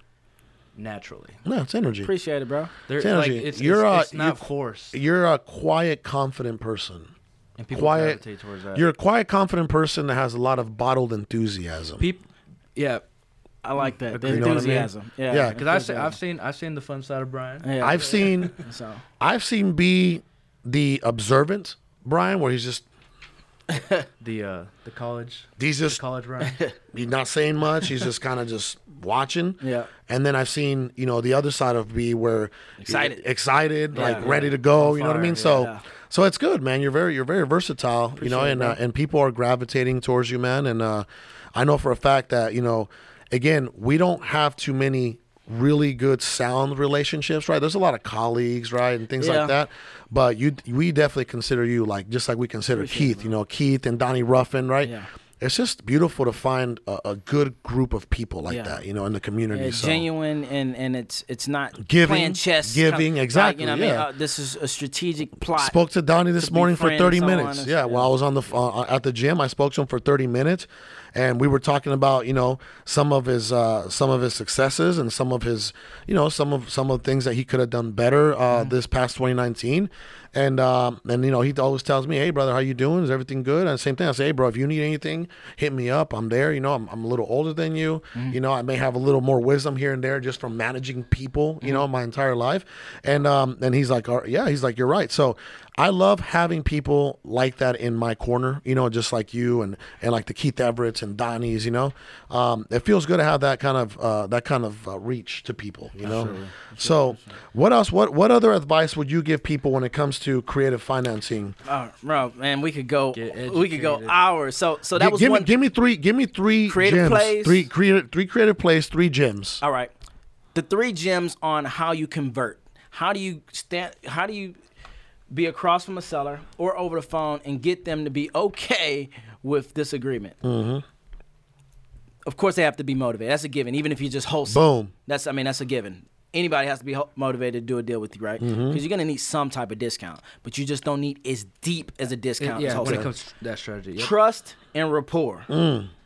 They have to trust you in order to have any type of long-term, any relationship period, even if it was a 2-week transaction. All right, so that's that gem. Let me give you a few creative plays that I like. It's so many. It's literally no limit to how many you can do. So one is just taking over a property, sub to, short term, so you don't have to get outside funding, no private money, no hard money, just to capture the spread between the wholesale, it's not wholesale price, but that price and the actual the ARV. Yeah, that's one. So short term. So the acquisition price and the ARV's price. Exactly, the as is price. Yep. You know what I mean? Okay. Because check this out. Sometimes there's a spread. Sometimes you don't have to fix it up. Sometimes you could, boom, sub 2, put it on the market right there, retail. Because although an investor is looking to purchase the property and they're calculating their repairs and the closing costs on the back end, a owner-occupied buyer, they're usually buying 95% LTV. Yeah. They're usually buying a property, it's appraisal value. Absolutely. And they're putting 5% or 3.5% down. Absolutely. Right? Yeah. And so if you can capture that spread, because a lot of them, they appreciate the discount, and even though it's pink tile in the bathroom, they appreciate getting in that nice neighborhood and not having to pay full retail because they're like, baby, we could just fix this up later. Yep. You see what I'm saying? Yeah. So with the money we saved. Yeah, exactly. So you see that spread? And it's a huge win for them in that situation. So that's one spread. That's one play, right? To capture that spread. Another way is like I was doing to replace the income, is take it over if there is a spread there monthly that makes sense, right? And it has to be healthy enough, because what you don't want to do, you remember when we talked about, I said we don't want to get in the hands of slime balls, but we also want people to be educated when they do this, because they could go sub two, take over all these subject twos, all these properties go vacant. You got to have cash and reserves. Yep. Bro, I remember last year I picked up 4 sub twos within it was just like they was falling on my lap. Just like I picked up 4 sub twos, and that's not a ton, right? But it was 4 sub twos within like a 6-week period. And were they all vacant? They were all they were all vacant. So you got to come up with the mortgage money. Yeah, so for the average person that's looking to get into this, right? The average wholesaler, they usually haven't built a bunch of capital yet, right? They don't have hardware, they don't have none of this. And you go take over, let's say 4 mortgages at $1,500. What's that? You're at like $6K. $6K. Yeah, $6K. Yeah. So you have to ask yourself, are you okay with paying your rent if you don't have a home yet, or your mortgage, and another $6,000 every single month? Because you better not miss a payment. You better not miss a payment if you shook that person's hand and said you was going to pay their mortgage. You ruined somebody's life. Are you ready? Yeah. So people don't talk about that. Until that property is occupied, you're taking care of those payments. Agreed. And that's why people should not just be quick to jump on a sub 2 if they can afford to at least make that payment for a few months. A few months. 4 months. Would you say 4 months? 4 months. Yeah, 4 months. Per property. Because they can really ruin somebody's life, including their own. I mean, someone's going to get sued. You know what I mean? Bro, you go tell that seller you're going to do this, and then they get a call from the bank. They're going into foreclosure. You think that they're not going to serve you with papers? Oh, yeah, absolutely. If they could afford it. And they have a copy of contracts and stuff got like all of that. that. So with all that said, your number one go-to for a new wholesaler or new individual looking to get into real estate, would it be wholesaling? Absolutely. Absolutely, because you got to have reserve. When you get in that field, you got to have reserves. Yep. Right? Vacancies happen, and let's say you don't, sell on a financing, you got repairs and stuff like that. But let's go back to these creative plays. One is the short-term sub 2 flip, right? Yep. Okay. Other is the sub 2 to cash flow, right? Yep. Another, let's say the seller wants $5,000, $10,000, $20,000, right? What we do is, if we don't want to front that money, we'll put that in the second position and finance that. And if there's enough cash flow, the cash flow will take care of that first mortgage and that note, that $15,000, $20,000. That's beautiful. So we'll pay the equity that the seller wants over time. So retail buyer pays both. Double win. Super leverage. For cash flow. For cash flow. But Love it. It has to have enough cash flow that it makes sense. How does that conversation look like? Hey, I'm not going to front you the money, but this is what we're going to do. No, well, he does front them the money because he gets a loan in the second position, right? No, I don't get a Oh, loan. are you paying them in payments every month? Okay, that makes sense. From the retail buyer. So I can give you $10,000 and take over your mortgage payments. Yep. Or But if the numbers don't make sense for me to give you $10,000, okay, Mr. Seller, I can give you $10,000 over this the amount course of time. Yeah. But I'm not What really is that paying. time? Or I Like can on give that you one. $5K now $5K now, and then the rest over this amount of time. Boom. Yeah. You see, creative. Creative, you can do all creative, kind of creative, things. creative. What does Yeah. the time look like? Break it down so it makes sure you cash flow. So let's say a $20,000 note, you break that in 60 payments. 60 payments is 5 years, right? Yep. What does that come out to? Like $333 a month? Yeah, I'll trust your number. Okay, or $10,000. You take $10,000 and you break that over 60 payments. Probably going to be like I don't know, maybe 100 and something. 180, Yeah, like 100 and Yeah. something bucks. Yeah. If your cash flow can, afford that, Cover both. and then eventually, kind of like on that 15-year term, it's the same thing. Eventually, that little note in the second position to that seller is going to get paid off, and your cash flow might go from 300 back up to 5, Yep. Oh, absolutely. and then back up to like 8 when that underlying mortgage is paid off. So when that first mortgage is paid off. Fun game to be in. Yeah, it's Just exciting. You got to be right. yeah. So let me ask you this, by the way. Do you generally sell whenever because you're keeping some or a lot, right? Whenever you have to flip like a sub 2, do you generally sell it to another investor or an end user, like an owner occupant? I usually like to stay in the middle of the transaction and cash flow. I would rather make $100,000 off of one deal if I can than make just a little $15,000. Now, when you say $100,000 in one deal, you mean long term. Over, Long-term. yeah. Yeah. Long-term. Okay. It's not sexy. It's gonna be like 30 It's years. it's not Lamborghini money, right? Yeah. But that's why it's kind of like the get rich slow, but get rich for sure type No, this approach. is build wealth. You build wealth. Yeah, this isn't the get rich scheme. This is the build wealth Build wealth. plan. Yeah. So my last option is usually to sell to an investor. Okay, that makes sense. To hold and step out of the deal, assign it to another investor Yeah. because I can't bank on their integrity. I don't know That makes sense. because if I don't stay in it and wrap it and stay in a transaction with a deed of trust, They can if come back to stop, bite you. If they stop making the payments, I just have to watch the house burn down and watch this just crumble, and I can't do anything. Integrity, yeah. You know what I mean? Because I don't have any legal instrument to foreclose on the investor that I assigned it to. Yeah. Right. The only thing I can do is maybe be Out of pocket. maybe like try to offer the seller assistance, like, hey, let me coach you through how to take this back. But Or you see what I'm saying? Even if they go that route, it's like you can mitigate risk by doing Right. initially your Yeah, first option. being a steward of the, you know what I mean, a good steward of the transaction. My next question is, so you're keeping them and then you're selling those properties to an end user, right? Owner occupant. Right. How do you, because most folks buy 1 to 2 properties over the course of 30 years. How do you keep finding end buyers over and over and over and over? Because Marketing. I mean, come on now, right? Carlos, Yes, sir. I don't care how y'all scale it, right? Because y'all some of the biggest titans in this business. Thank you. You will never be able to exhaust the amount of people that have $20, $30, $40, $50,000 laying around Under the mattress. and they cannot get financing. You know what I was going to tell you? You cannot exhaust that. The need in the marketplace for that product, Especially right owner now. financing, Especially knowing where we grew up. Yeah, that's what I owner was gonna tell you, financing. yeah. Matter of fact, if we go ride around, I don't know nothing West about Phoenix. Arizona. West if we Phoenix. go ride around Arizona, how many properties you think are right now on the market offered owner financing? A A lot. lot. Yeah. Enough? No, not compared to the population. No, You get what I'm saying? no, It's more so it's scarce, right? Yeah. Because the majority of owners aren't willing to owner finance properties. They want their money now. They want their money. Yeah. You know, and so it's always going to be a demand. It's always going to, Absolutely. you know what I mean? Absolutely. For that. Plus, a lot of people, like you said, they don't have the resources to really do this. You know what I mean? Well, even this is the thing. It's the education. The education, but with that education, you know that you got to have the resources to a resource like money in case, somebody, you need to pay that person's mortgage for a few months. Right. Right.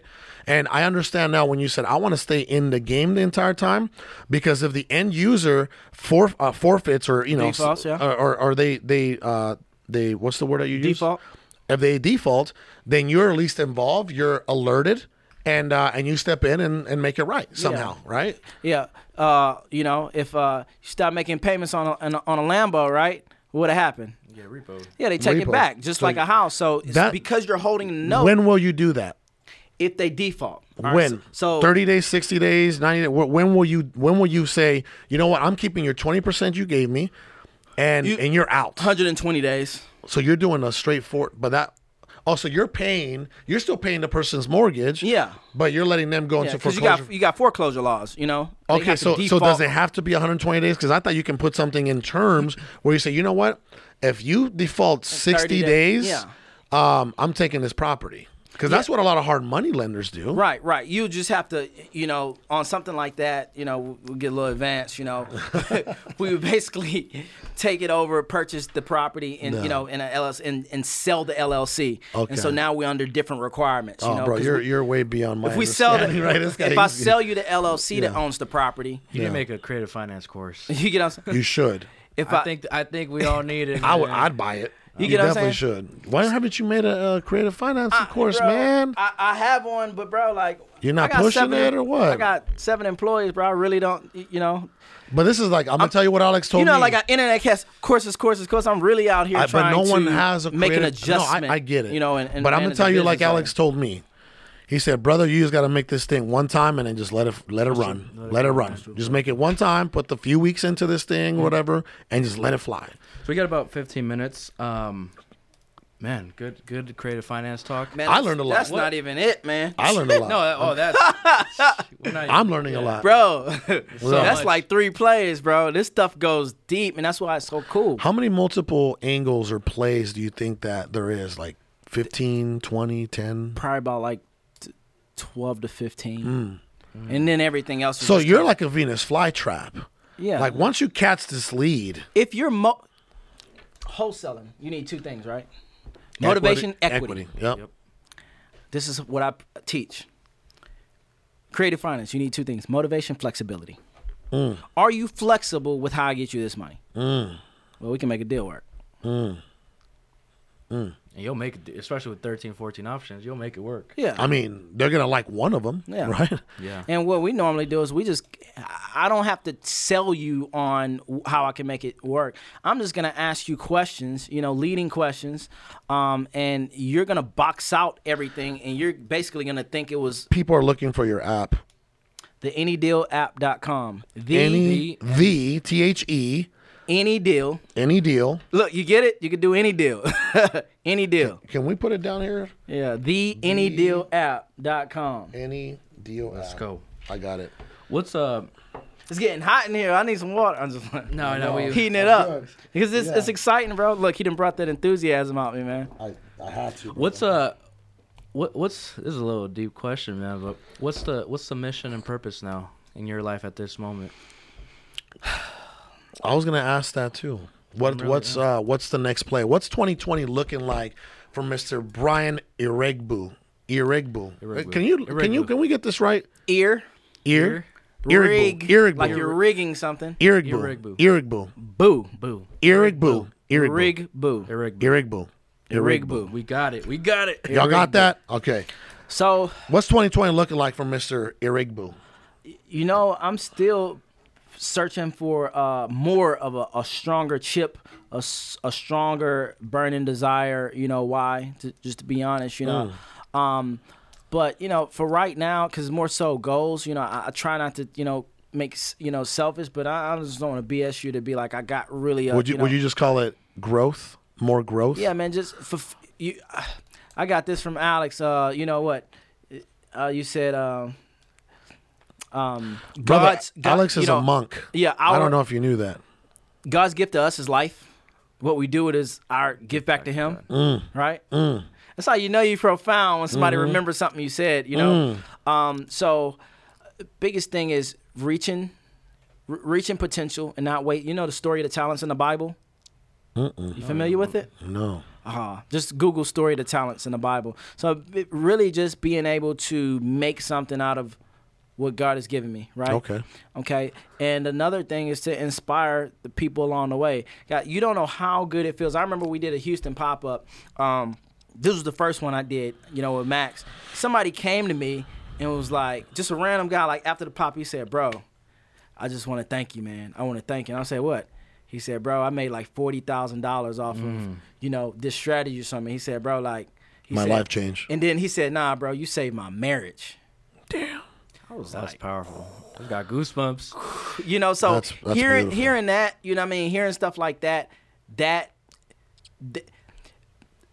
feeling that you get feels better if somebody gave a genie bottle and said, hey, snap your fingers and get another $10,000 in your bank or fulfillment. Or get that somebody come to you genuinely and give you that. And it's kind of like, bro, I want to choose that. It feels good. That's purpose. So yeah. You're serving, and because you're walking in purpose. You know what I mean? And that's what I learned this from a guy named Aaron Bevins who read Ray Dalio's Principles, right? Mm-hmm. He talks about these 3 phases of on your way to success or success. Right. The first one is survival, which we all went through, right? Survival. Trying to get it, right? Trying to go get it, trying to find it. Then the second stage is status, right? Look at me. I'm the. Some people never make it past that second stage, brother. Status. I promise. Yeah. Their ego, their ego, their arrogance, their pride. They never get past the look at me stage. I am great. You got to look at me, right? You got to look at me. You got to be wanting to be a part of whatever I'm doing. To me, that's the most disgusting stage, by the way, and I'll explain. Yeah. That's stage 2. Stage 3 is purpose. So I think you're already in. You're living your purpose. You're past those stages. And I know we had a very emotional conversation. Yeah. At Momentum, and man, it's just like I've never I'll be like honest, like at that Momentum, I've never had such an emotional, passionate talk with anybody but that Appreciate one it, bro. conversation. Yeah. Wow. And because it was just like God was just trying to tell me, like, Yeah. tell this man this, and I'd like to think that was for both of us, like, Absolutely. that reaffirmed and strengthened the fact that it's not just about us. It's not just about us. Yeah. Mhm. So at this time, because I want Alex to tell it, because I don't want to touch it up. You know what I mean? This was at the mixer, you know what I mean? Kind of, you know, we was outside, you know, Yeah. kind of having a little drink. And, you know, at this time, of course, I'm still at the job. And, you know, and of course, you know, I'm still thinking of like, hey, how can I make more money but keep the security? How can I keep the boat? You know what I mean? But still make more money. Like, Yeah. like, bro, just jump out the plane. And so Alex was basically like, by you not taking that leap, you know, there's so many people missing out. Oh, you said that? Suffering. Yeah, bro. Like, it was like, Bro, like, that's like, bro, like, that he is teared up, I teared up, and I'm That's like, too you know, profound. you still had to start blinking faster, bro. Yeah. Like, because it was real. It was like, bro, like, by you staying at your job, how many people won't get inspired by the move that How you many made? marriages are Yeah. you not saving? How many lives? How many lives are you not saving? And just going to that level, how many more people can you take care of, do more for, Serve. and serve and that was powerful. I was like, I wow, can tell, wow. brother, this is the thing, right? So I don't know if you know this, but the way that Alex, myself, and Sal are designed, right? Like our design is we can see through bullshit. Right. And I know for a fact that when I look at you, I see humility, I see servanthood, Spirit of peace. I see peace, Joy and I see joy, I see love, purpose. This is, brother, why do you think we're very selective with who we talk to, where we are, you know, who we serve, right? Because of that reason, we don't want to disturb our peace and our energy. So I'm telling you, people like you, people like Keith, you guys are serving, man. Like, Yeah. you guys don't have a Good guy. bad bone in your body. You know what I mean? Yeah. You guys don't have a bad bone. Like if someone's like, you know, if someone gave you $5,000 and they're like, "Hey, B, I don't think you served me right," you'd be like, "Here, man." Yeah, right. right. Here, go, I'm be like, gone. what are you right? doing, bro? You pushing away money? I'm like, Exactly. nah, but here's your money back. Yeah, Like, exactly. Yeah. So I love that, man, and we need more leaders, not only in our industry but in the world, that are like that. How much better is the world going to be when we have true servants that come from a humble place? You know what I'm saying? changers. World changers. That's the new word we're using. we want to surround ourselves with world changers, man. You know, I dig it, and I think Y'all that. doing it. Thank you, brother. Y'all I think doing it, man. And thank you're, you. You're one of them, and I feel like the calling has been. What did you just say? your way. You said I'm about to. What do you say? I'm about when I said when I was talking about like his social media and his course. Turn up. He's like, I'm about to turn up right now. Because you've seen the impact. Like, Yeah. we've had countless conversations with those that we've impacted. Mm-hmm. That like sometimes you just can't believe, like, I really did that. Yeah. I really Like you really, yeah, like people really will be at their house, just like people watching, you know, loving hip hop, watching you, and following your Instagram. Absolutely. And that's for clues on. and it's so crazy because we'll get so caught up, you know, people get so caught up in like selling and marketing or whatever, and not knowing that the people on the other side, they're really trapped in a place sometimes, or really searching for growth, and they're really trusting you to help them out. So let me ask you That's- this. that's deep. Let me ask you It this. is very deep. Do you feel like you're protected I do. by God? I do. Do you Yeah, feel like yeah. you're protected? Absolutely. Okay, because this is something we learned from Charlie, right? Yeah. He says, because I'm protected, I'm able to give love, right? Because if you feel protected, you're not in that fight or flight mode. You see? You're not in fear You're not in fear. because you know God got you. You know, God has you, right? And when you're protected and you're not in fear, fight or flight, then you're giving out love. right? You're giving out love. And by you giving out love, you receive blessings. And by you receiving blessings, you're able to Give blessings. bless others. Bless others. And you see it. This is he calls it the quantum quantum what? The quantum loop. The infinite loop or something, right? It's like loop. so it goes like I'm protected, so I give love. I give love, I receive blessings. I receive blessings, I bless others. And then because I bless others with more blessings, I'm more protected. Therefore, I'm able to give more love. You see, so it just goes back. It just goes back and forth, back and forth.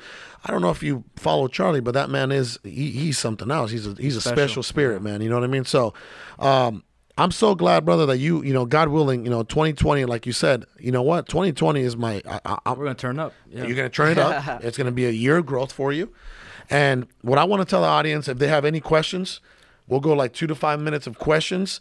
But what I also want to tell the audience is, please, what is somewhere they can follow you at? House Buying Brian on Instagram. House Buying Brian on Instagram. And Brian Arigbu on YouTube. Okay, there you go, right there.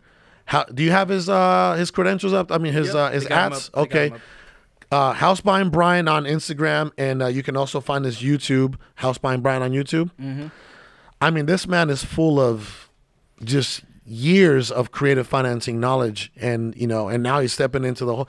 You're a smart dude. You catch on quick. You're a sponge. You know what I mean? Appreciate it. So that means God willing, you are going to be you're already changing lives. You're already impacting lives.